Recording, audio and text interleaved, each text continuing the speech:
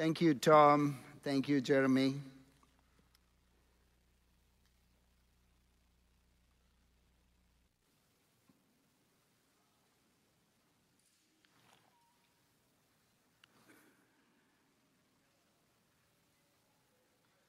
Around 15 years ago, one of our closest friends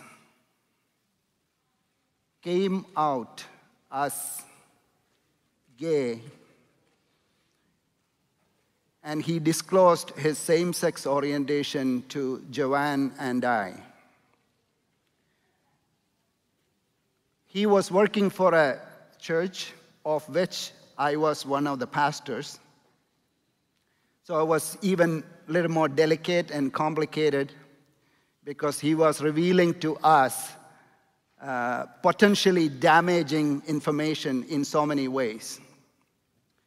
And we were absolutely honored that he would treat us. He would pick us to disclose that very, very confidential information. And to this point, as far as I remember, nobody in the church know about his sexual orientation, and his secret is safe with us.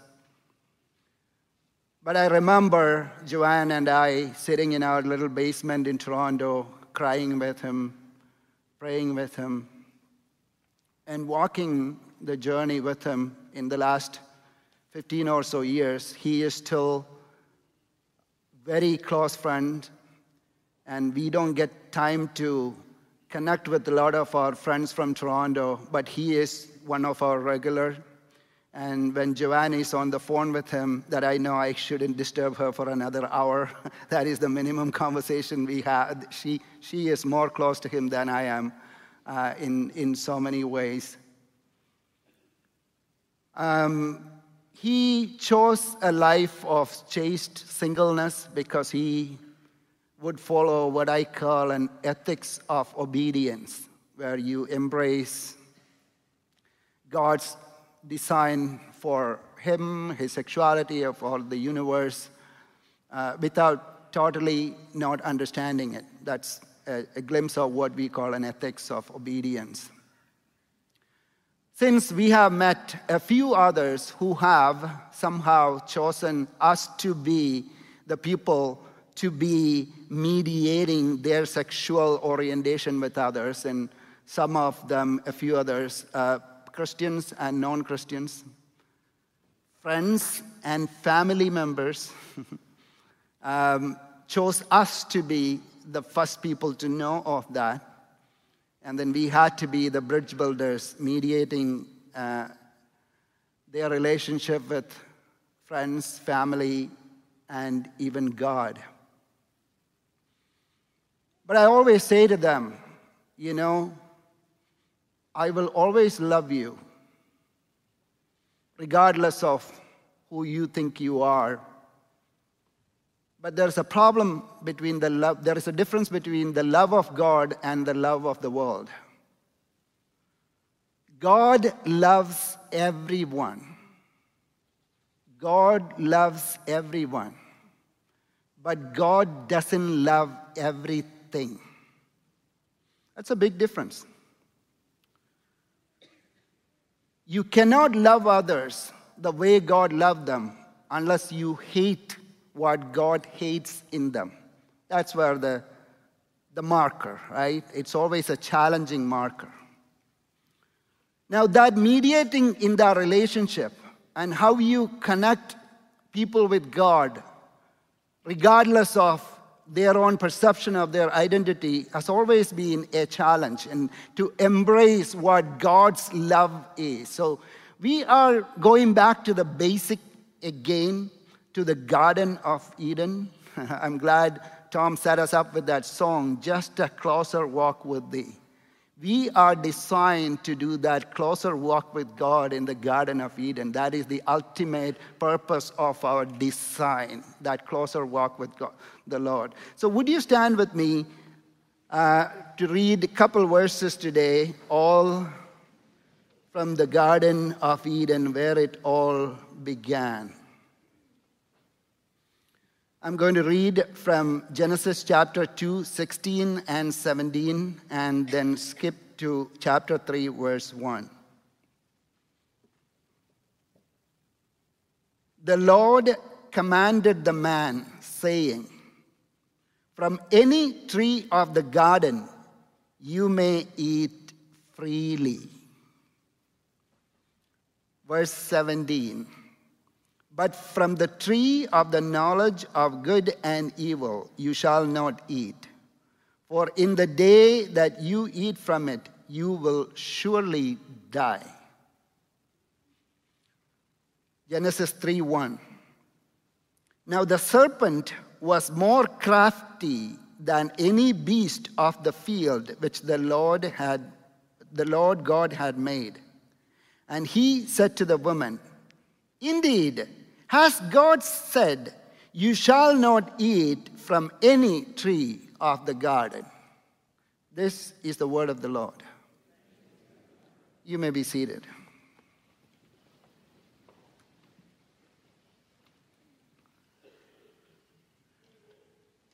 When we have a regular conversation, everyday conversations, sometimes it could be a dialogue, sometimes it could be a debate.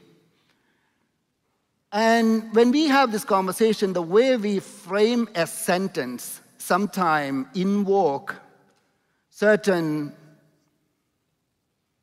logical fallacies. I'll just give you an example. Like last week, I talked about the difference between sex and gender. You remember? And a lot of people wrote to me, "Thank you for clarifying that, because we almost always use these terms interchangeably. We think they are synonymous, we think they are the same, but they are not." So this is a logical fallacy called false equivalency in a conversation. Anyway, I'm not here to teach you logic. But sometimes we take two different categories and assume that they are the same, and we create a false equivalency in logical arguments and come to wrong conclusion. Now, sometimes, at least sex and gender are two words. Sometimes these words look the same. Now, there is a phrase that you often hear about, particularly a specific month of the year, is love is love. I'm sure you know that. Some of us have embraced that. Sometimes we post that in our Facebook to show that how inclusive we are, how welcoming we are, how loving we are, because love is love. That makes sense, right? It's like saying 3 is 3. Yeah. It's a platitude in a way.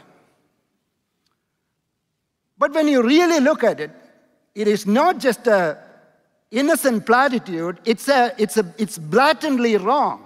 I will prove that. I love Joanne.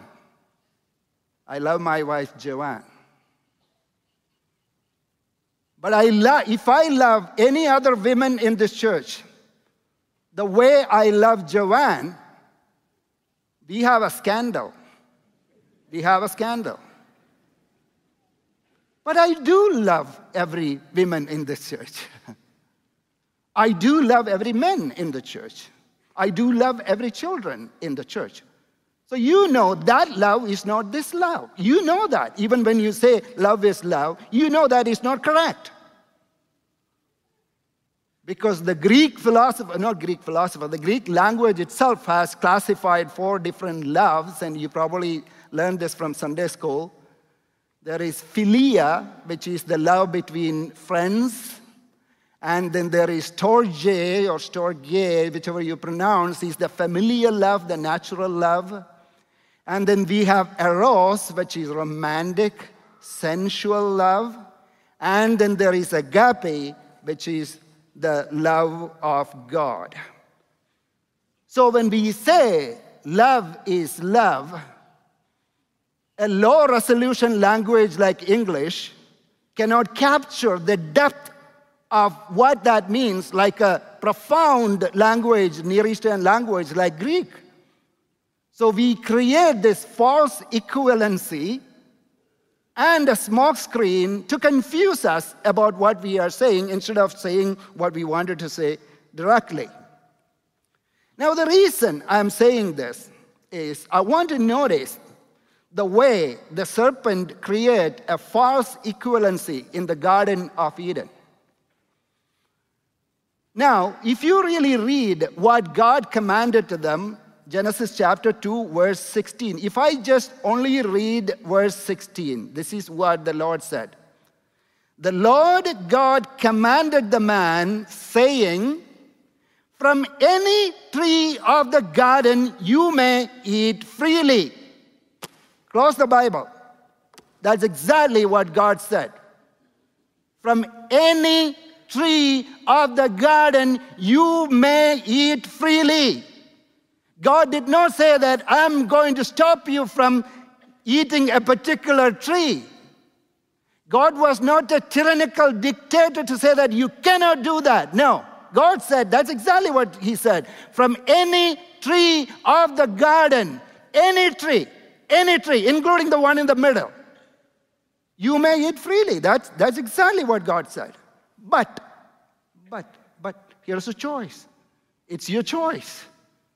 It's your choice. But if you don't want to die, then you cannot eat the tree, the forbidden fruit. Now, what did the devil do? So this is exactly the crafty serpent asking. Now the serpent was more crafty than any beast of the field which the Lord had made. And he said to the woman, this is what he says, indeed, has God said, then inverted comma, he's quoting. This is a direct quote from God. Has God said, you shall not eat from any tree of the garden? The answer is no. God didn't really say that. And he is right. The serpent is right. That is the way he positions the question. That is the way he frames the argument, especially if you read the Hebrew. It is very interesting. The word call, which is used, is not just any tree. It says every tree, or it represents the wholeness, the everything. It encompasses everything. That's the word. And that's the exact word the serpent is speaking. Did God say that you should not? It's just like a whichever tree. God said, you can eat from whichever tree. And God is asking, did God say that you cannot eat from whichever tree? No, God didn't say that. So this is a very interesting way of creating false equivalency. And as a result, what happens in the Garden of Eden, I need to do a year-long series to talk about Genesis 1 to 3. What happens in the Garden of Eden is a treasure trove of theological information. If you just want to read it as two naked people walking around and eating some forbidden fruit, that's good for you. It's a 5-minute sermon. But if you go deep into what is happening before the history as we know, there are so many profound things that is packed in Genesis chapter 1 to 3. So first thing you see is there is a potential of evil. Right? Like there is a potential of them eating the tree. That is exactly what set them up for. Genesis chapter 2, 16, God said, you can eat whichever, call, whatever you want to do. You have the freedom to do it. So God set them with a potential. Because without that potential, there is no free will. That's the problem. Right? Without free will, there is no love. God is love. So God had to give them free will with the potential to do good or bad because love is something where you have to choose to do it. You have to choose someone to love. Otherwise, it's not love. That is the predicament, right?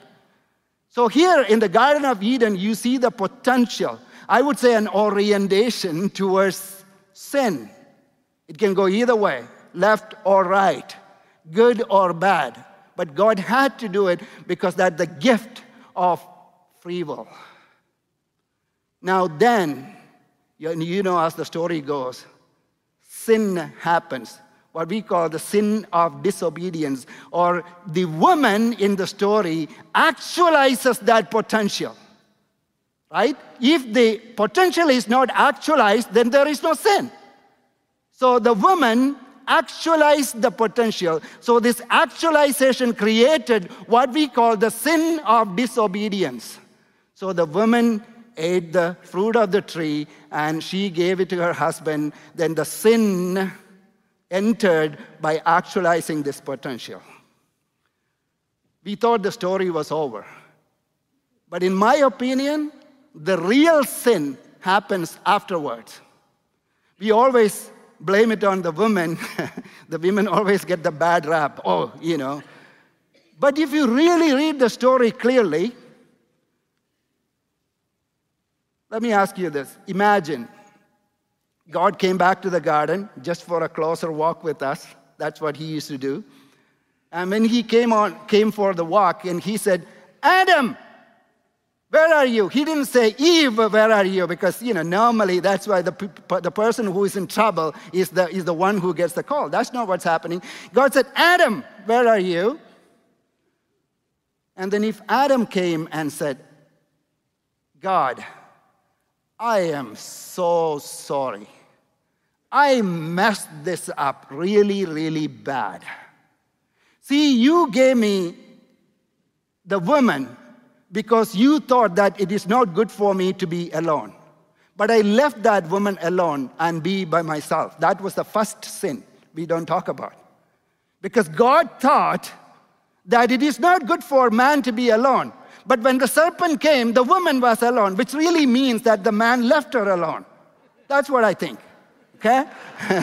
I'm not a feminist, but you read the story correctly, right?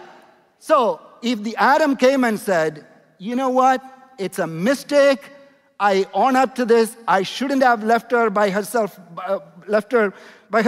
anyway, so I am so very sorry. I am deeply, deeply sorry.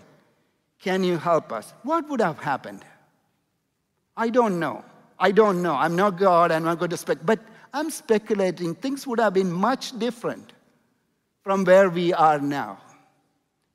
Now, but what actually happens is the sin of Adam is much worse than the sin of Eve. The sin of Adam is justifying the sin or rationalizing the disobedience. See, disobedience is a mistake. We all make mistakes. It's an error that happened. We are all human beings. That's that. But what Adam did was rationalizing that mistake. First thing he said, that this woman you gave, two people are already blamed. You God, who gave me this woman, you put her here with me, and she gave me this. I don't know. Don't ask me. No, that's the story. That is the story. I know it sounds funny, but really serious. So the sin of Adam is the real sin, if you ask me. The original sin is not just disobedience, but the sin of rationalization creates the sin of rebellion. Saying that what you establish a system which is kind of cool, but I think that I'm okay by going according to my system, my own way of life. Now that is when it really becomes sin. It's from sin of disobedience, we progress to the sin of rebellion, open rebellion against the commandment of God. See, there is always a hierarchy. Many people say that there are no hierarchy among sins. So when you do a sin, it's always a sin, which is not true. Because Jesus himself said, every sin you do will be forgiven. Every blasphemy will be forgiven. But the sin you commit against the Holy Spirit, or the blasphemy you commit against the Holy Spirit, will never be forgiven. That's in the Bible. I can do it on another sermon. That's not the point. All what I'm trying to say is that sin, there is a gradation. There is a hierarchy in looking at sin. So the sin of rebellion is much worse than the sin of disobedience.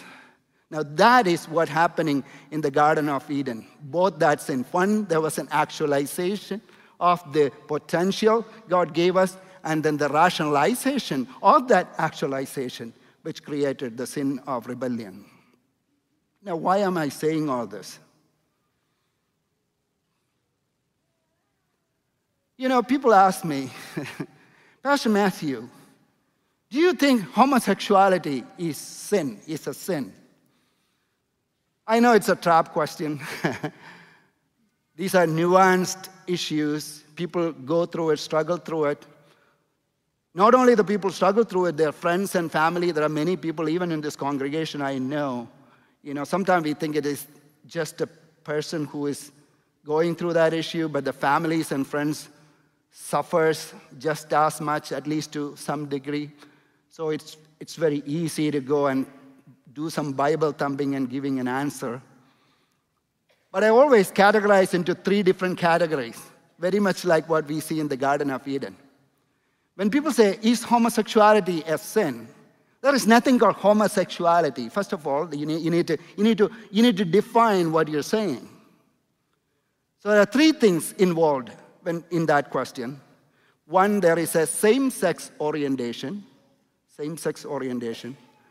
And then there is a same-sex act or same-sex intercourse, per se. And then there is a same-sex lifestyle, which involves same-sex marriage and all that kind of stuff. These are 3 different things. For example, not all the people with same-sex orientation do commit a same-sex act.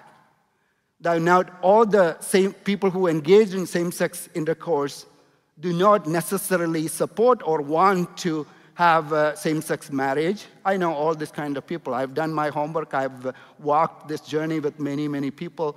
Not all of this comes straight from the Bible, from our life and from our experience and all that. So we need to distinguish between these 3 things. So when people ask same-sex orientation, is that a sin, same-sex orientation? And if you listen to my sermon last week, I explained the theology of fall and how that things can be affecting us in different ways. But that question itself is debatable when you say, or the other way is people asking is, can people be born gay? Can people be born with same-sex orientation?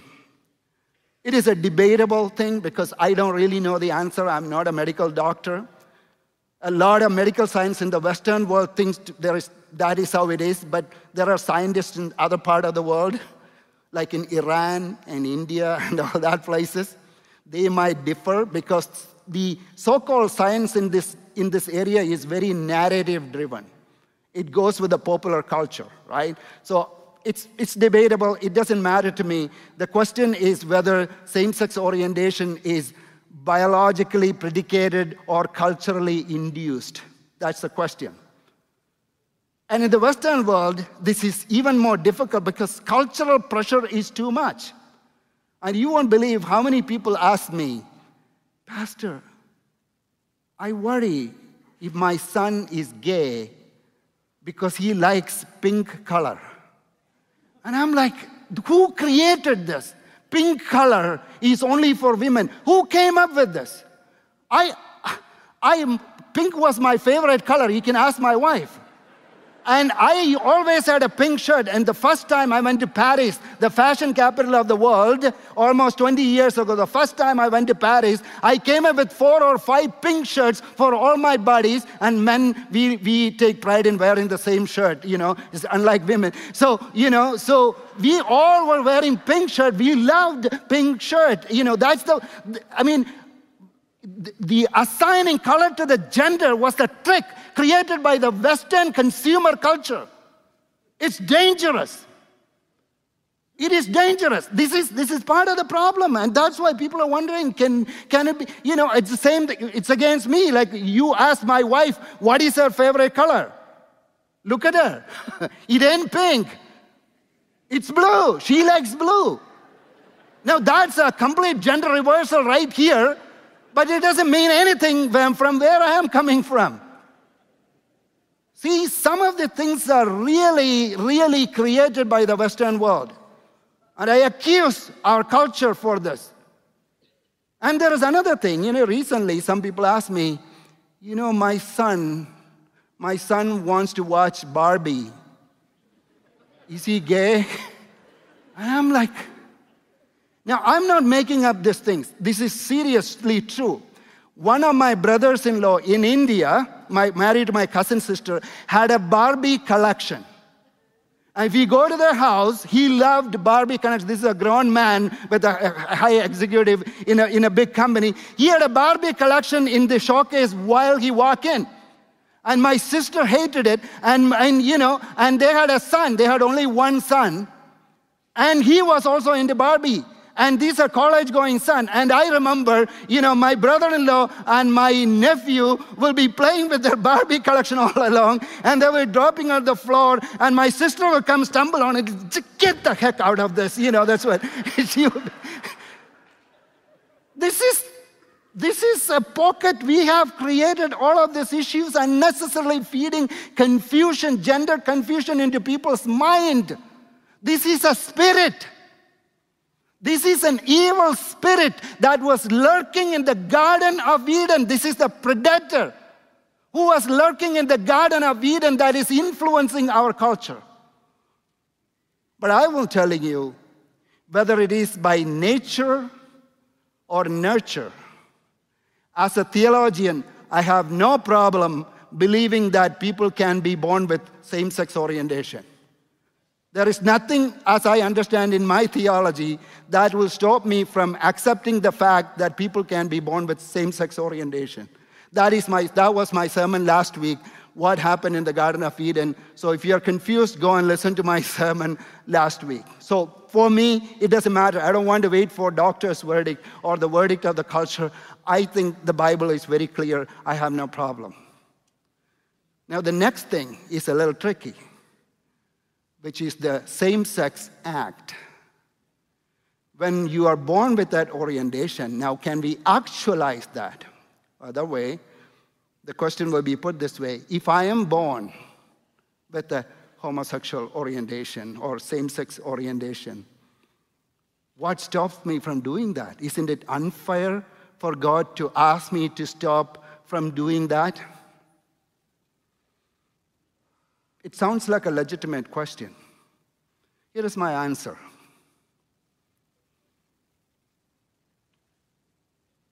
I'm being completely candid with you. I am born with the proclivity to have sex with multiple women. I have no monogamous orientation when I was born. Every single man in this room are born with that orientation. Given an opportunity, the orientation is not monogamous. We all want to have sex with multiple women. I don't know about women. I'm not going to say anything about that. But I had a covenantal relationship with my wife to enter into sacred, holy matrimony. Listen to the ethics of obedience, constraining my natural inclination, my animalistic, my primate orientation to be confined within the covenant of God, to enter into a holy, sacred matrimony with my wife. Now that is not restricting. That is actually liberating. That is actually liberating. So, just because we are born with a certain kind of proclivity or tendencies or predisposition, that doesn't really mean that God gives us the permission to act on all of that. If we are all going to act the way that we are born with that animalistic or our natural tendencies per se, then this world will end in 30 seconds. Because we are all going to go wild. Right? So what I'm saying is that the actualization of a potential of an orientation is a completely different thing. And I try not to invoke the Bible a lot because the Bible is already in the hand of many, many scholars. You can make the Bible say what it want to be, what you want it to say. By the way, you interpret it. That is what Adam taught us. You can rationalize anything. I did my master's in theological studies at University of Toronto. It is like UCLA and USC. I know all the tricks in the hat. I've read all books out there. You can make anything using critical methodologies. You can make it say what it wants to be said. But I'm going to give you some, I'm not even going to read it. I'm going to put some verses out on the screen for you to know. These are some of the Bible verses which explicitly prevent us from actualizing that potential. Leviticus 18:22. Leviticus 20:13, 1 Corinthians 6:9, 1 Timothy 1:10, Romans 1:24-27. So just 5 of them. You can go home and read, but there will also be books which says that, well, the Greek is not exactly that. Well, that's not exactly what it meant. It is culturally very different from what we say. You can do whatever you want. I'm not going to base my argument on the Bible in this case because, I don't want to meet my maker and be accused of interpreting his scripture the way I want it to sound because I want to appease a certain segment of the world, right? So, but I'm just putting it out there. For me, as a human being, I don't even want to go to the Bible. See, sometimes it's a problem when we go to the Bible. I don't know why should we go to the Bible. You go to countries like China or Russia, they are not godly countries at all. They are actually based their principles on communism, which is anti-God in so many ways. But all of these countries, it's taboo. There is nothing in the Quran that says anything against homosexuality. But in countries like Iran and most of the Islamic republics, it's punishable by death. I don't know why. Because people, naturally, there are sort of things, there are we call a priori truth or self-evident truth. So this is not just a little cocoon in America and the Western scientists cook up. There is a far wide world out there. Chesterton said this. It's called Chesterton's fence. That if you don't know, you should never destroy a fence if you do not understand why it was created in the first place. Why this is a taboo in all these cultures, why it is a taboo in different parts of the world. So if you don't know what that is, then if you don't totally understand what that is, then you shouldn't try to change it. That is Chesterton's fence. That is the theory. So for me, it is just as simple as that. I'll be very, very clear or keen about that when I enter into this kind of dialogue. And also, from a biblical perspective, I see in a sexual act, forgive me for being very explicit, I see there are 3 things in a sexual act as God ordained it.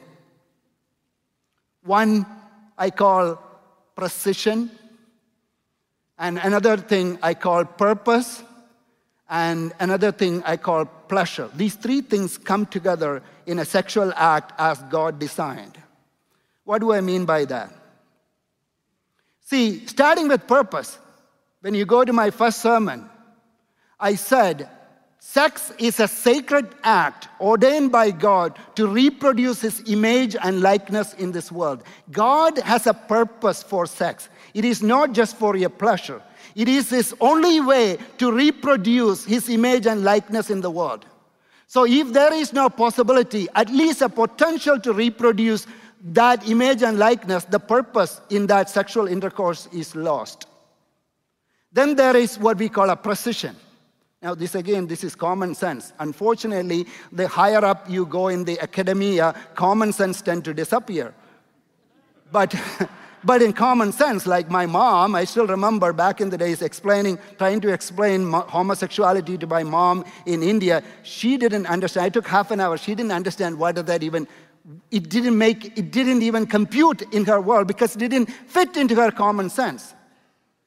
Because it is commonly understood by ordinary people that human genitalia, the way it is designed, the male sexual organ and the female sexual organ are somehow very smartly engineered so that to fit into each other, to dovetail into each other. There is a sense of precision in the way things are designed in the nature, whether you believe in God or not, whether you think Bible is stupid or homophobic or not. It doesn't matter. You don't even have to go to the Bible. All it takes is common sense about precision and about purpose. But then pleasure, yes.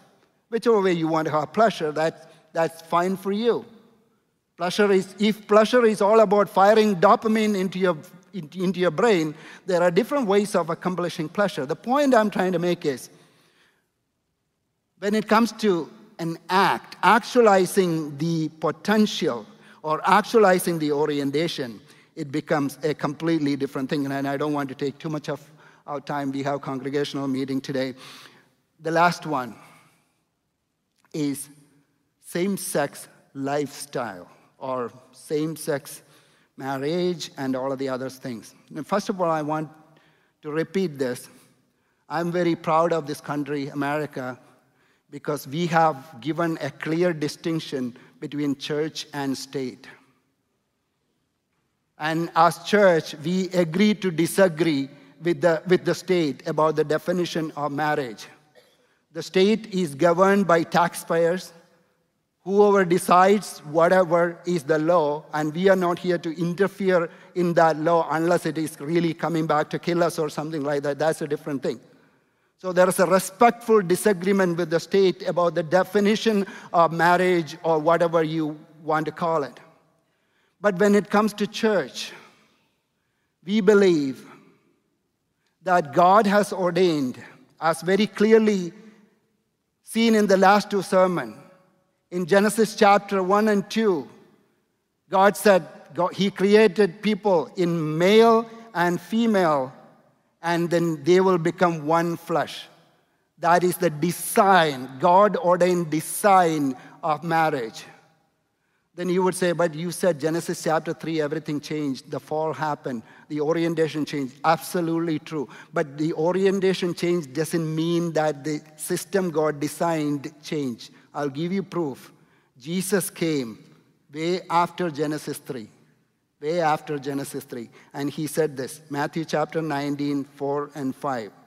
Jesus answered, have you not read that he who made them from the beginning made them male and female, and said, for this reason, a man shall leave his father and mother and be joined to his wife, and the two shall become one.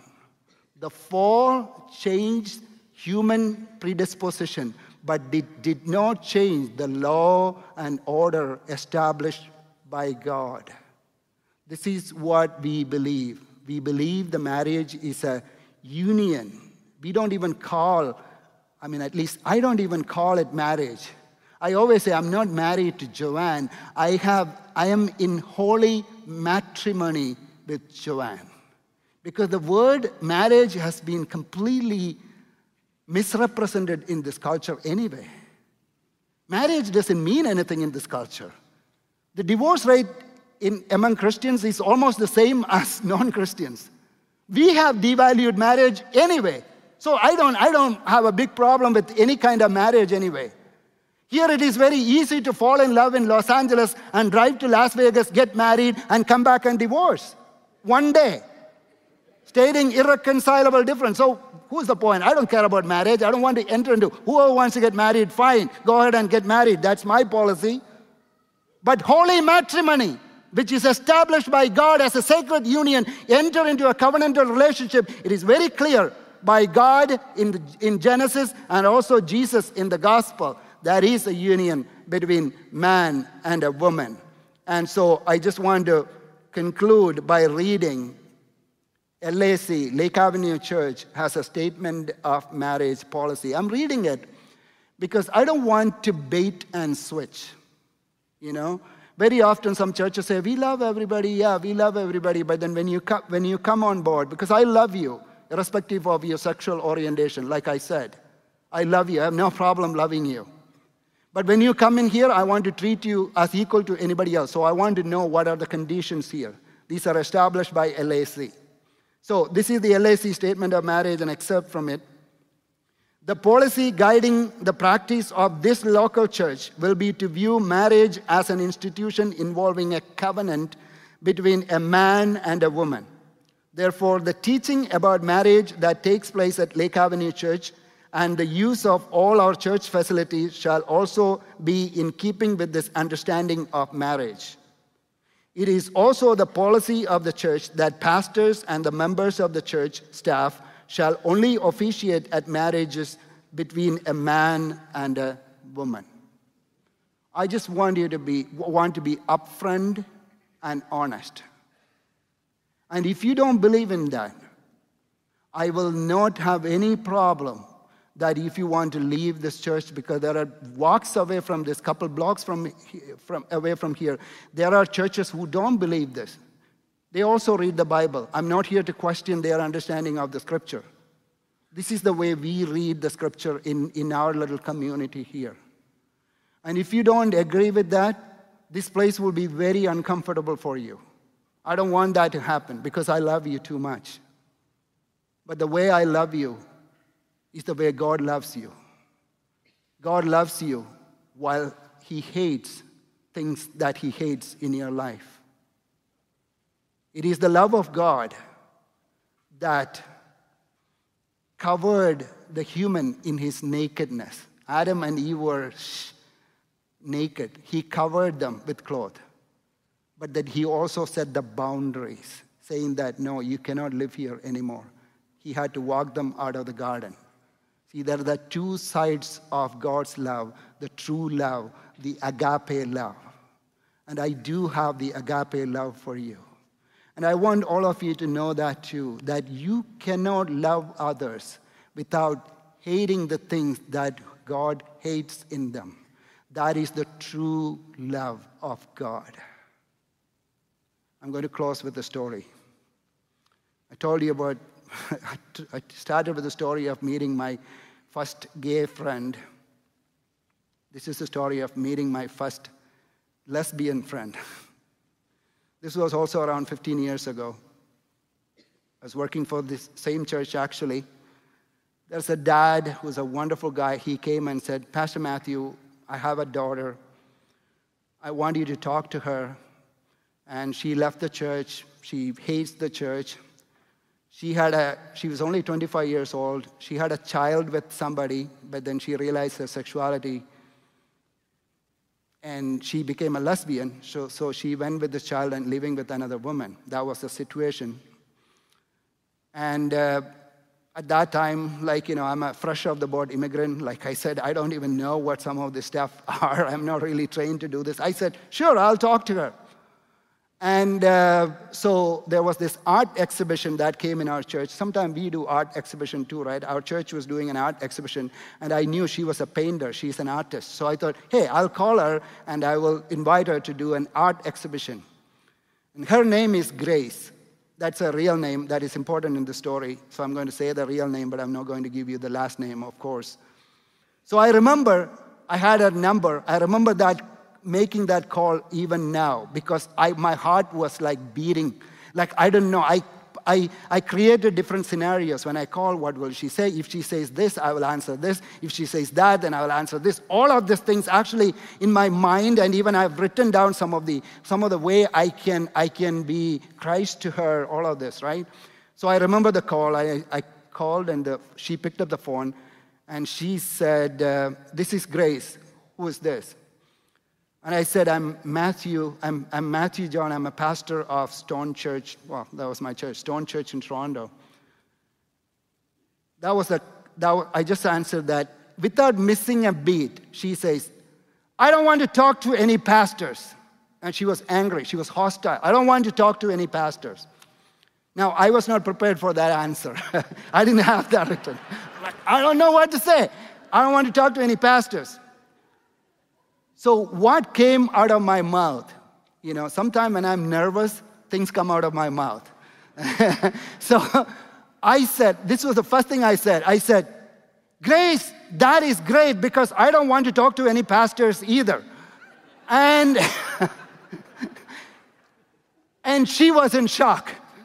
And I said, Grace, I'm a pastor. I always talk to these pastors and Christians and all that. I just want to talk to some normal people once in a while. Can you help me? I'll buy you a coffee. That's exactly what I said. I didn't know. I'll buy you a coffee. Can you help me? Then I hear is a big laughter on the other side of the phone. She couldn't control her laughter. She thought it was hilarious. It was a moment at that moment, right? Once you laugh, then it's very difficult to be enemies anymore. So she said, okay, I'll come. I remember Kensington Mark in Toronto. I'm going there to meet her. I'm sitting there. I don't know how she looks like. Then in walks Grace. She looked like a teenage boy, short shorts even before it was a thing back in the days. Hair cut, like a boy cut, with at least 3 or 4 different colors, pink to blue, all the spectrum. And she walks in, and the first thing she said, "Oh, so you want me to bring my painting?" And I said, "Yes." But she said, "I paint nude. Is it okay that I bring nude painting to your church?" I said, "Absolutely yes." I know I cannot, but I said, I don't know. I would have lost my job. But I said absolutely yes, because I knew she was trying to shock me. She was trying to shock me. I was shocking her also. I said absolutely yes. And then, I'm going to spare you the details. Grace and I talked for nearly 3 hours. I would say Grace talked 3 hours. I didn't say anything. I was just listening to her story.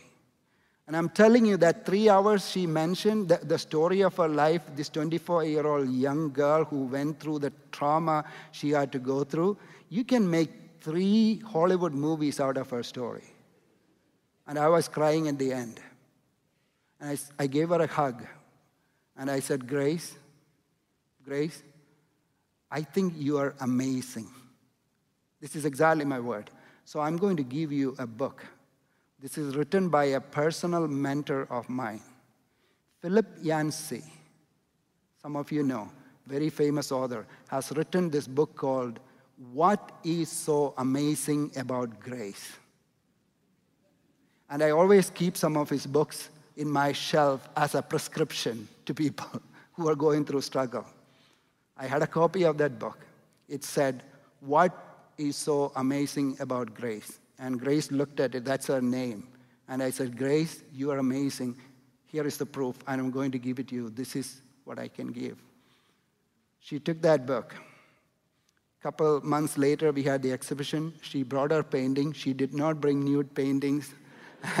Beautiful paintings. It was all gone fine. I casually spoke to her for 5 minutes or so at that exhibition, but our meaningful encounter was only at that coffee shop.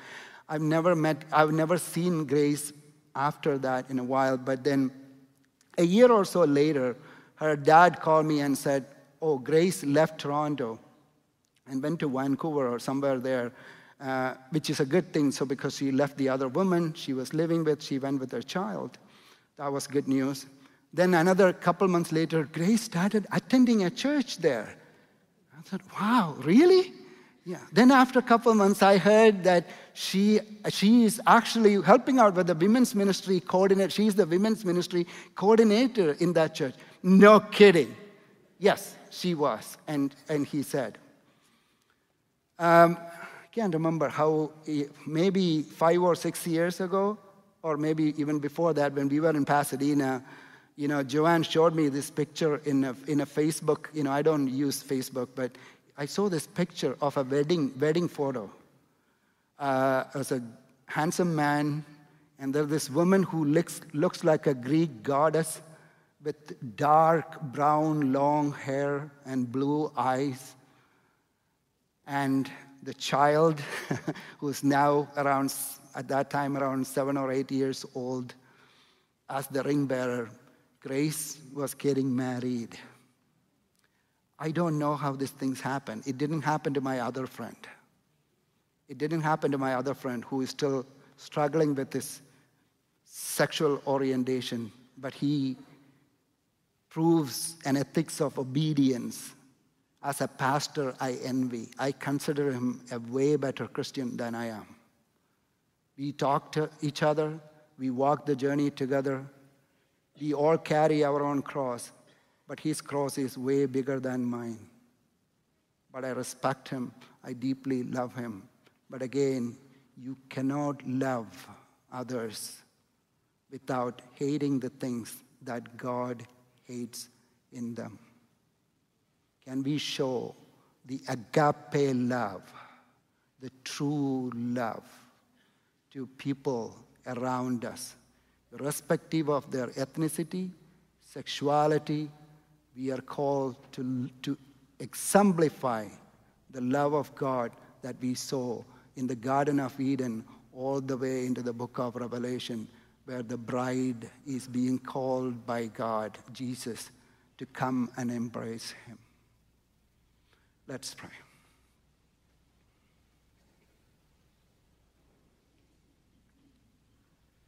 Father God, you called us to walk a delicate balance between truth and falsehood, good and evil, right and wrong. In this walk, the only thing we want to focus, what balances us, is love of God. Lord, we know that love is not always love, but God is always love. So we embrace the agape love of God and dispense it to the world. May that be our personal walk with you, and may that be the legacy of Lake Avenue Church. In Jesus' name, amen.